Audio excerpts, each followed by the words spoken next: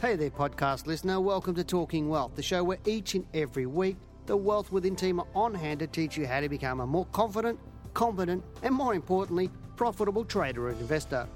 For more information, products, services, and detailed show notes, including a transcript for this podcast, head over to wealthwithin.com.au and click on the News and Media tab in the navigation. Hello and welcome to Talking Wealth. I'm Janine Cox, Senior Analyst at Wealth Within. Now, Happy New Year to you all. This is the first podcast for the year from me. This time I'd like to talk a bit about the Australian dollar. Now, you may be interested to know that the Australian dollar is the fifth most traded currency in the world. The value traded in excess of $400 billion. The Australian currency is actually really popular due to lack of government intervention, and this is pretty topical at the moment given what's happened with the Chinese currency and the intervention that the Chinese government have taken. The general stability of our political system is another important consideration. Looking back about 30 years ago, the Australian dollar was actually floated in 1983, and at the time it was trading around 90 cents. Now, it's interesting to think that in the 70s, when it was fixed, it was actually trading at $1.50 versus the US currency.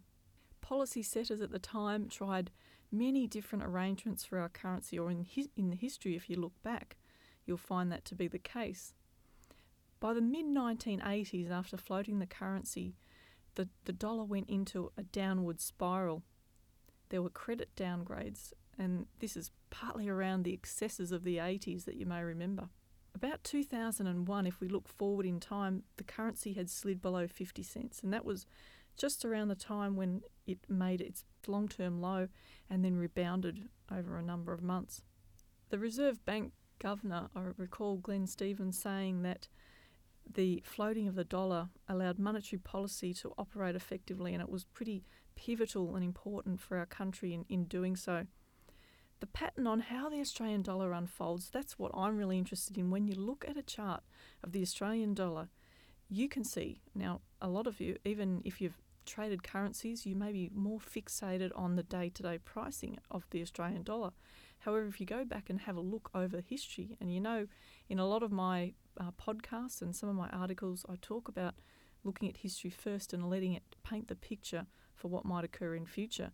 And the Australian dollar shows that it has had a number of significant lows, roughly on average around 90 months apart. Now, for something that some people think is quite random, to be that orderly, and there's a pattern forming on the Australian dollar right now. Recently, the currency has just slipped, or this week, last week we saw it slip quite quickly. It's traded, I think it fell around 4% in a week.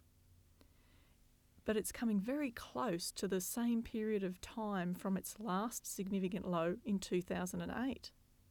So what I'm saying is that there's this expectation based on history that the Australian dollar will soon make its low. So let me use history to demonstrate what's happened. 1993, there was a significant low in the Aussie dollar. The next significant low, and that was the low I was talking about at less than 50 cents, was in 2001. Following on from that, we had a major pullback in 2008. If you were travelling around that time during the GFC, you may have recalled the dollar dropping really quickly, and therefore the cost of your overseas travel would have gone up. How far will it be to the next low? Well, given the past, history is going to repeat, so we need to count forward from there. Now, I'm going to actually let you go away and do that yourself, so work out. If you look at a chart, find a long-term chart of the Australian dollar and have a look at where these lows that I mentioned have come in and how far apart they are, and then make a projection for where you see the next low coming in terms of how many months from now. This is also important for people interested in commodities, because when the currency turns, we could see some interesting moves in the commodities or major commodities. Now, for a long time, I've been expecting the Aussie dollar to fall to as low as around 67 or 68 cents. And recently, we've been tracking at around 70 cents. So it's quite realistic to think that the dollar, given what it did last week, the strength of the move down, that it could slip lower, hit my target, and then we could see a little bit of a rebound from that.